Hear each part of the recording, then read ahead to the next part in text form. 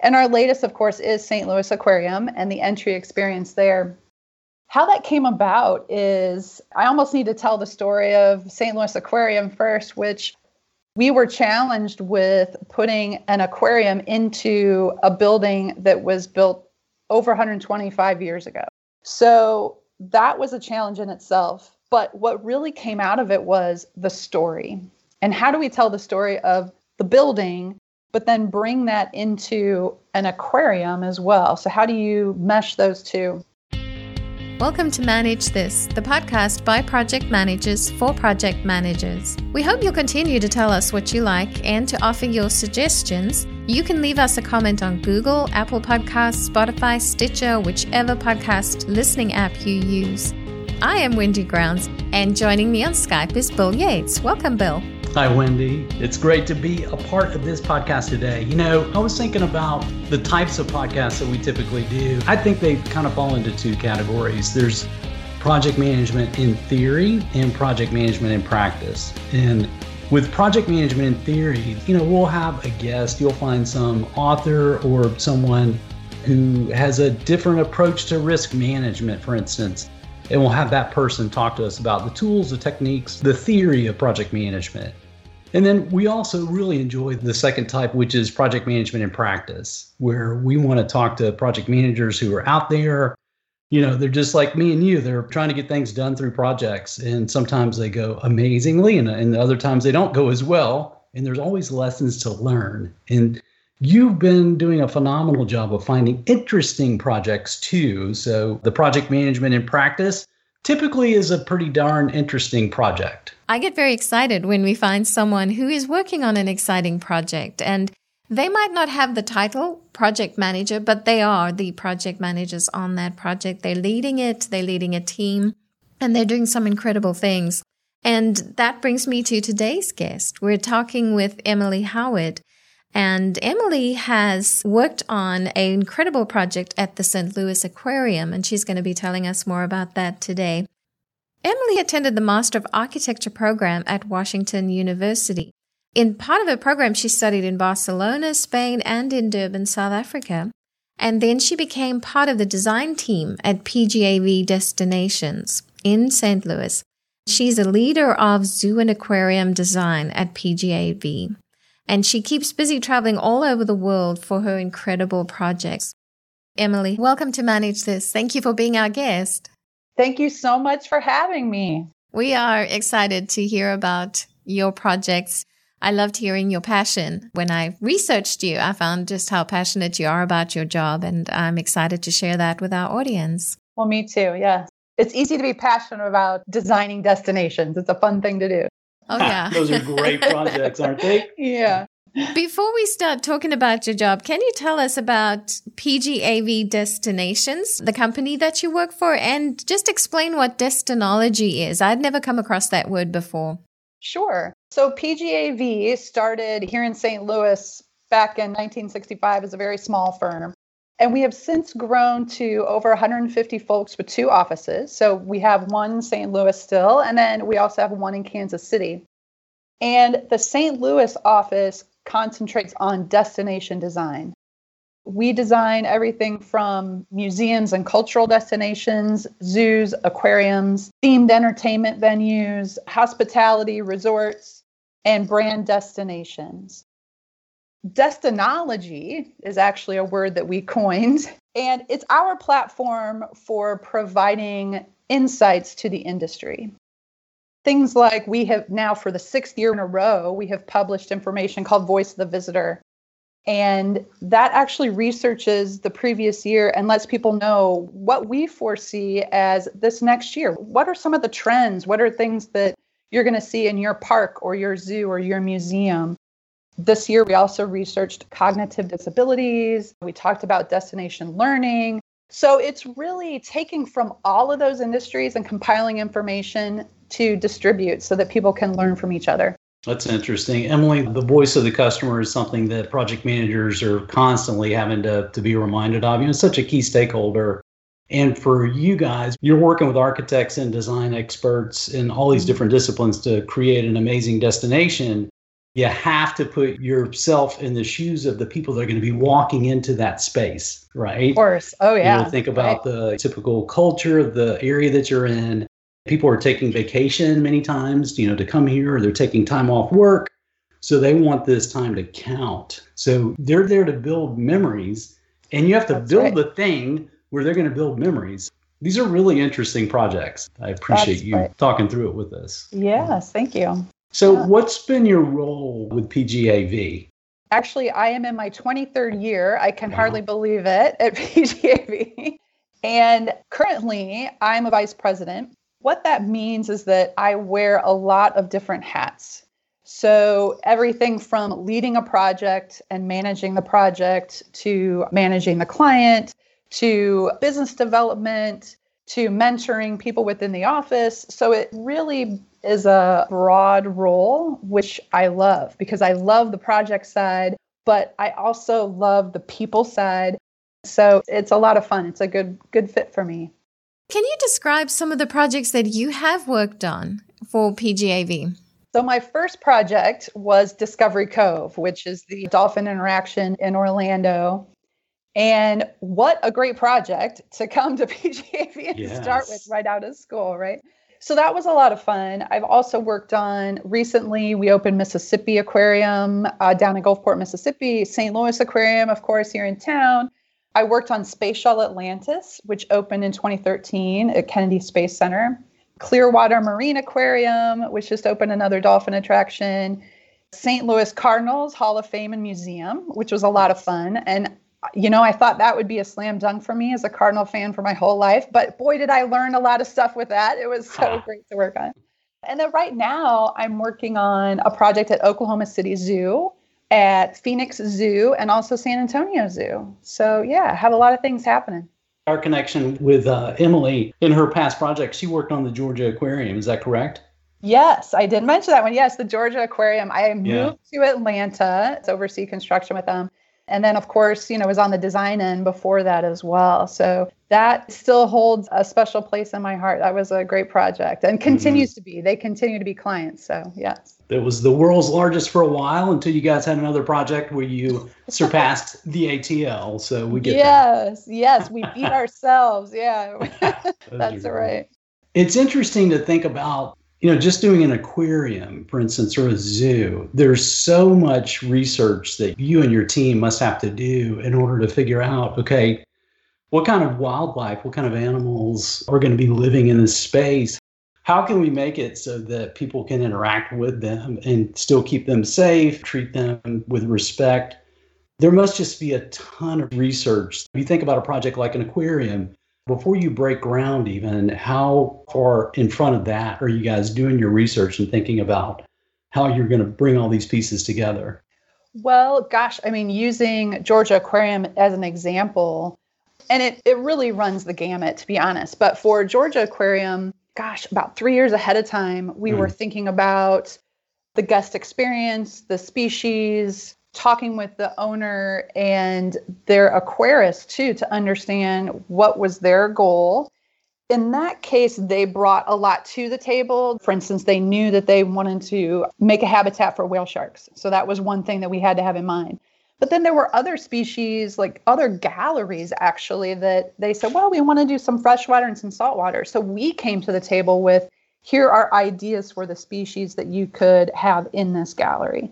So it really does take a lot of research. We have folks on staff who, including myself, who are so passionate about animals and love to learn about animals. What's the habitat that they thrive in? What's something that would be natural in their habitat that someone could see and learn from? How do you express that to the guest? All of those things kind of get wrapped up into the design.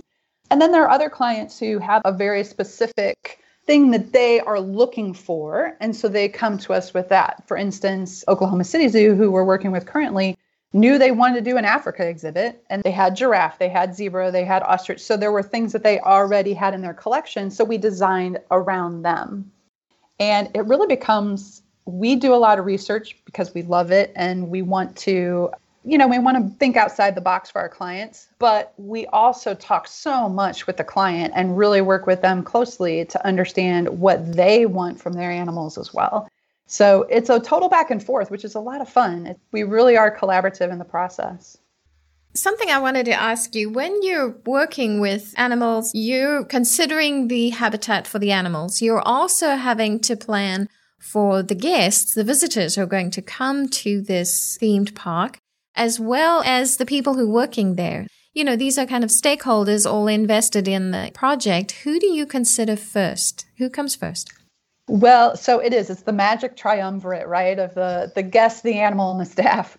In reality, we design for the animal first because in our minds, they are the most important.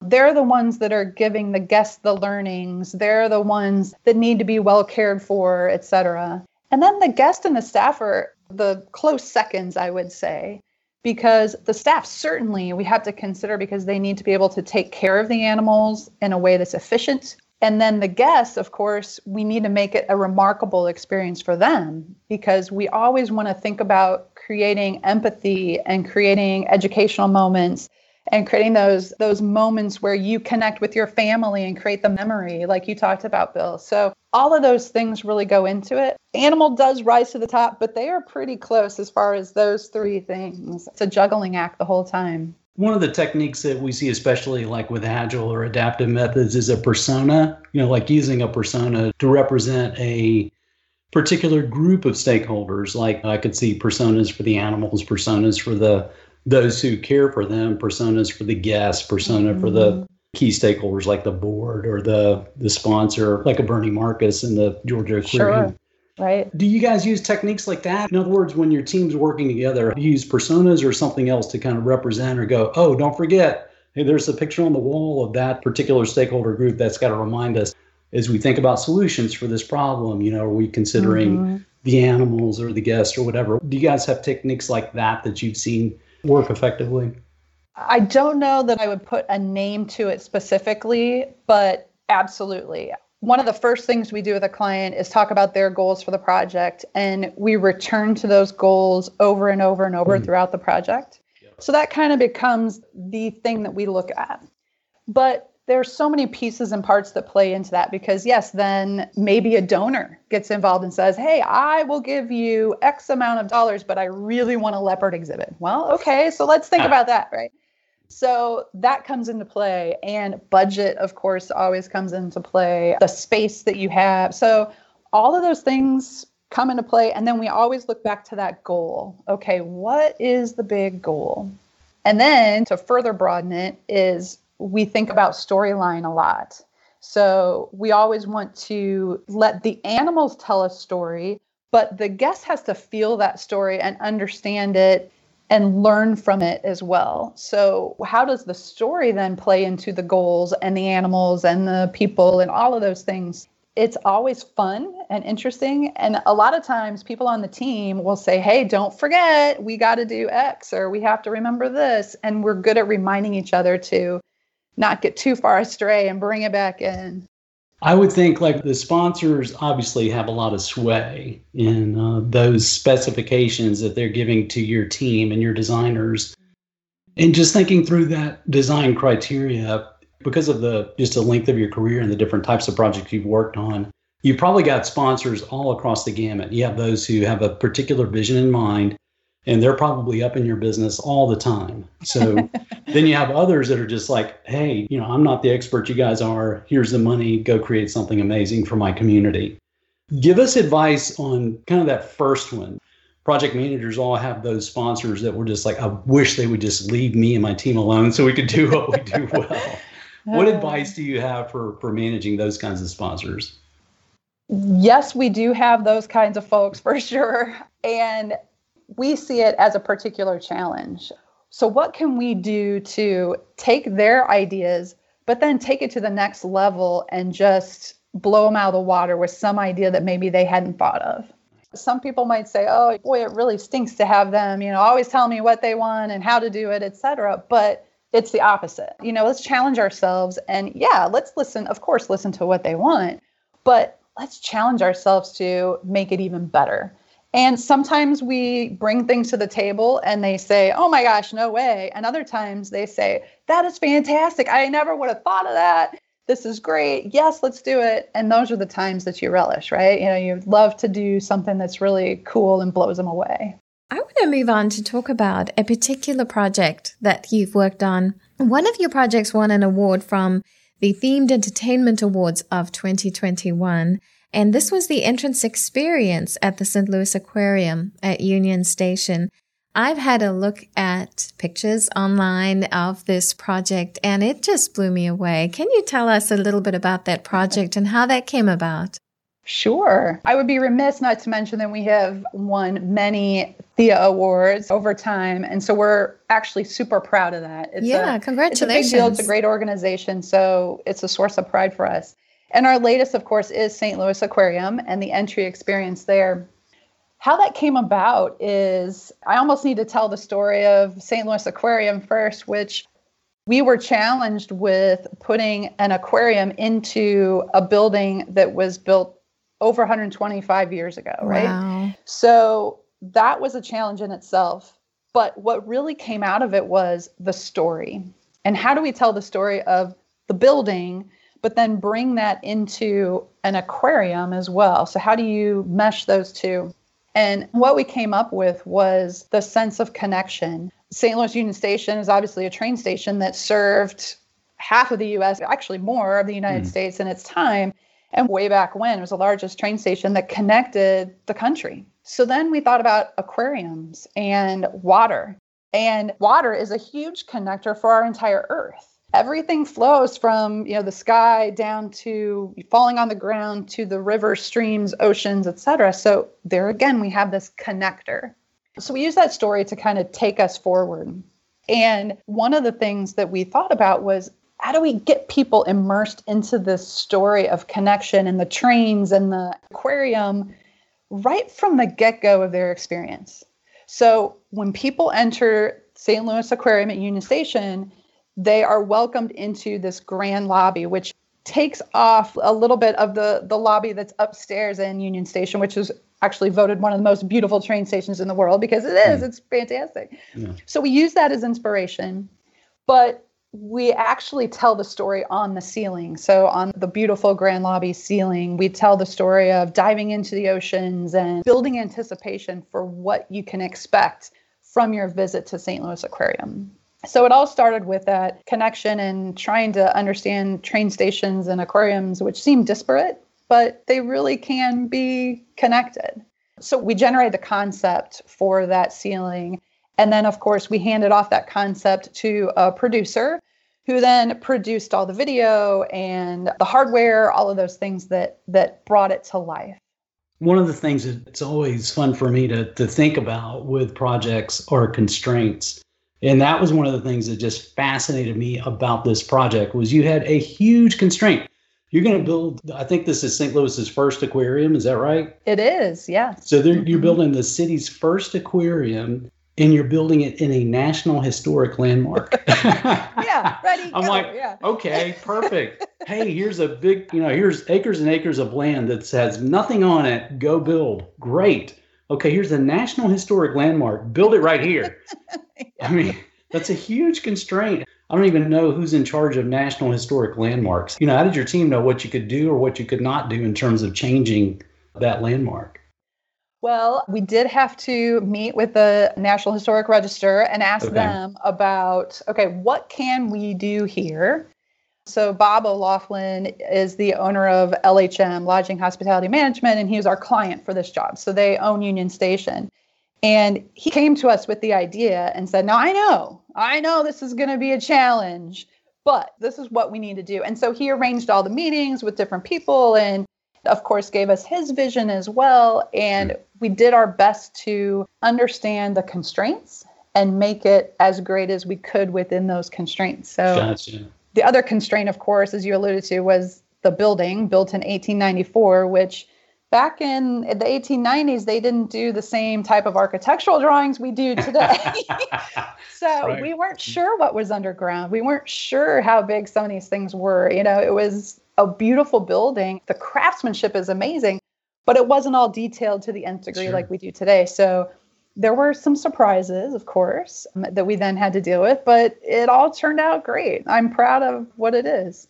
Yeah. Looking at a design theme, how did you keep the train theme alive you got trains and you got fish? How do you kind of put the two together? Right. So after the lobby that we talked about, guests actually take a virtual train ride. So they get on a thematic train and they see the history of St. Louis Union Station and they dive into the Mississippi River. And when they come out of the train ride, they're confronted with a tank of all Mississippi fishes. So it literally, the idea is to feel like you have gone into the Mississippi River and out you come, you're below the water. And then from there, you travel the global fishes of the world and up to the shores and down to the oceans and everything.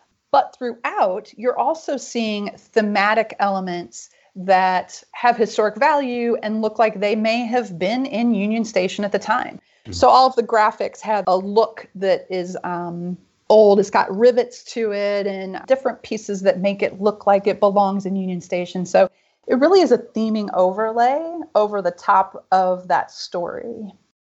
One of the nerdy things that I want to ask Emily about, forgive me for doing this, but I want to talk budgets. Let's talk the triple constraint here, because our understanding is you guys had a limited budget as to, what you could do with this construction on a National Historic Landmark, bringing fish and trains together. It's like, okay, this is enough of a challenge, but now here's a limited budget too. If I have a constrained budget, then typically what slides is there's scope pieces that I have to trade off. I may not be able to get to everything in there that the sponsor wants, or I've got to push this out. Now, I know you guys opened Christmas Day 2019. Is that right? That's right. Yes. Okay. So is that a hard constraint? So you have these three constraints. You have the budget, which was limited. So how did that impact scope and schedule? So yes, the idea was to open in 2019 because it was the 125th anniversary of St. Louis Union Station. So that was a hard deadline. Yes. And it's kept scooting until we got to Christmas, which actually it was great. We still made it, and it's fantastic that happened. So that was a constraint. And, everybody has a budget, right? So we're used to dealing with that as a constraint.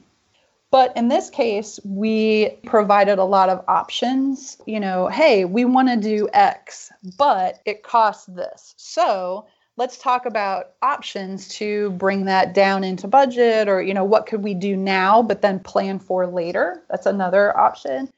Gosh, we went through all kinds of meetings with the owner to talk through all of the options, and then they could pick and choose what they wanted to do now and how they wanted it to look. And quite frankly, they were very good to deal with because they also understood, we want to make this great. We want people to be proud of it. And so they actually came to the table with more money in a few instances to make something happen, which is a blessing because that doesn't always happen. But right now, we have continued to work with them, and we're looking at the future and saying, okay, remember all those things we wanted to do? Yes. Let's revisit that and let's see what we can do and how do we plan for those in the future. So I'm really excited that they're looking at it that way. And I think it's important to do for any facility. Emily, I can remember with the Georgia Aquarium Project, again, Bernie Marcus, one of the founders of the Home Depot, was the big sponsor for that. And I recall kind of laughing because I can't remember, it was a dolphin exhibit or something. There was a big project that got added on later that was significant. It was many millions of dollars that he brought in. And I kind of laughed thinking it's got to be fun for a sponsor to think, okay, I'm finally agreed to this one big amount for this project.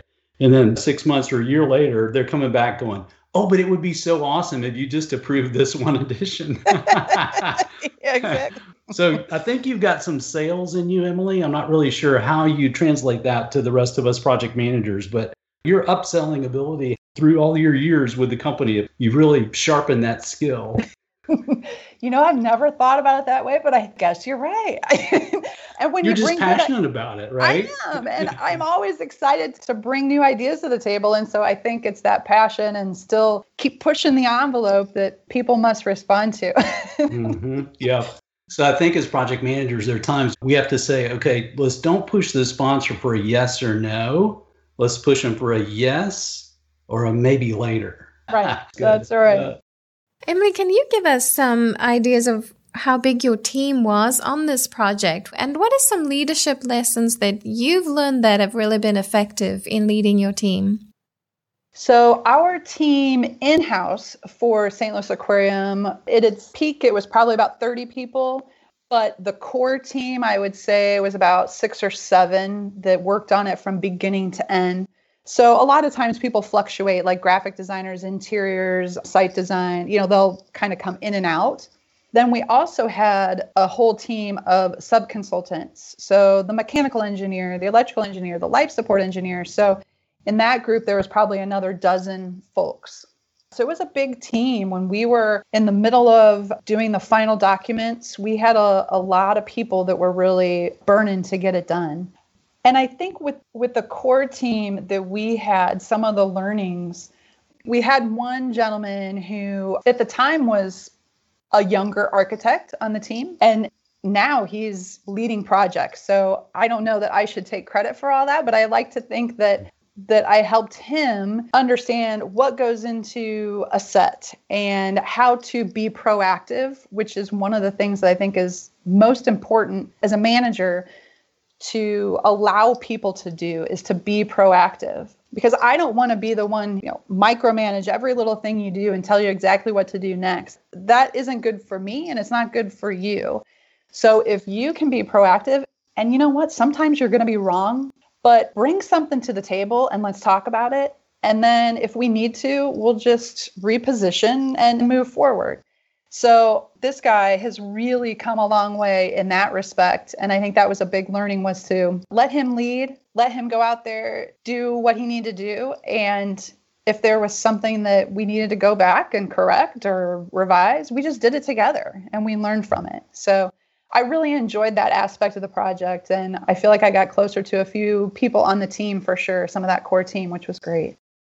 Emily, from a leader standpoint, did you feel like you were always the bad guy going to the construction partners that you guys had and saying, okay, guys, you're a week behind, or you're not hitting the quality that we need for this glass or for this, particular feature? How did you manage that relationship? Because I would think at times with a project of this nature, it's just going to be contentious from time to time. It's just the way it goes. Yeah, I mean, it does get that way sometimes. And I think it's mostly because we, again, are passionate about what we want that final product to be. And so we expect a lot from ourselves and from the contractor. So one of the things that I always say going into construction with the contractor is we have the same goal. Yes. We're on the same team. Let's figure it out together. And there's going to be times when I ask you to do something that you don't want to do, and you're going to ask me to do stuff I don't want to do. But our goal is always the same, and that's to make it great and to bring it in on budget and have our client be really proud of this. So there were times when, we had to say, look, this just isn't good enough. Yeah. And you got to go in and fix this. Or sometimes they would bring things to our attention like, gee whiz, this detail, it just really doesn't make sense, or we just can't get it that way. What else can we do? Mm-hmm. And so we would try to work with them and figure out the best way to do something so that it came out in a way that everybody was happy with, us and our client, probably mostly our client, make sure they're the happiest. Yeah. Yeah. Were there any particular obstacles or challenges that you had to deal with, and how did you overcome them? Usually it does have to do with what we just talked about, where your vision needs to match what is being built. And sometimes you see things that, it matches the documents and that's what I drew. But boy, in person, that just doesn't look like what I want. Now that I see it, I don't like it. Yeah, exactly. I'm sure you've all been there. So you have to figure out, okay, what can I do to make this look better and to create my vision, but also not cost a bunch of money to my client, because I can't then say, oh, you know what? Gee, I messed this up. Can you just pay for this? Because that doesn't go far at all. That doesn't work. So trying to stay ahead of any of that if you can. Sometimes you can't. But also coming to the table with solutions that can make sense. Hey, we can save over here to change this or update this to make it a little bit better. Things like that, and really work in that system. So the biggest obstacles are probably just translating from the drawings and vision to real life and what it winds up being. You've had some very interesting projects, big budgets, pressure, deadlines, even in this case, the National Historic Landmark. What are some lessons learned that you could share with project managers? Yes. So going back in time, that is always one of the things I wish I could do. Yes. Turn back the page here. But being forthcoming with the client, with the ideas, how you express them so that they're clear.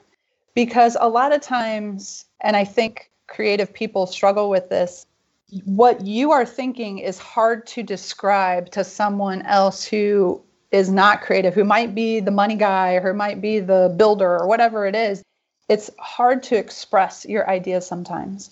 And so we have found that there are different tools that we have to use to make sure that our ideas are crystal clear. A lot of times it's a point of view rendering so that you do a rendering to actually show this is what we're talking about. Or you might model it in 3D. We use Revit. So we'll use a Revit program to model something so that you can fly around. We have in our office what we call the Hive, and that's an acronym for Highly Immersive Virtual Environment. And it's a huge room with 3 walls that are kind of at angles to each other. Each one has a projector on it. And when we build a model, we can take the model, put it on a computer, and you go into that room and we project the model, and it feels like you are in real life walking through the space. That's cool. Things are full size, and a client can say, oh, look over there. What is this? Or our client at St. Louis Zoo, they were very particular about how the animals moved from the holding to the exhibit. Go into that building and show me how an animal moves, and we can do that. So tools like that are indispensable just so that everyone is clear and we're all on the same page. It doesn't mean that surprises don't still come up, because they do, but at least we've talked about it, and at least we all think we're in that same space and on the same page before we move forward. So that's one of the big things that we try to do for sure. How can our listeners hear more about your work? If they want to reach out to you, what's the best way? The best way is to go to our website, which is pgavdestinations.com. And you can scroll through there, see all of our projects. And if you go all the way down to the bottom, you can actually go to Destinology and look at the different issues of Destinology and learn more about the industry. It's an amazing website because you guys have just done projects that are so cool. My projects were typically financial, tax depreciation, and cases for utilities. It's like, oh, put a needle in my eye. Yours are so visual. And it's so interesting, too, to hear the tools that you've used to bring those to life so that stakeholders can walk into it and be immersed in it and really give you great feedback. Emily, thanks so much for sharing your passion and so much of your experience with us. We really appreciate it. Yes, thank you. This was fantastic. Thank you both. Listeners, you have just earned some professional development units by listening to this podcast. To claim your free PDUs, go to velociteach.com. Choose Manage This Podcast from the top of the page. Click the button that says Claim PDUs and click through the steps. That's it for us here on Manage This. Until next time, keep calm and manage this.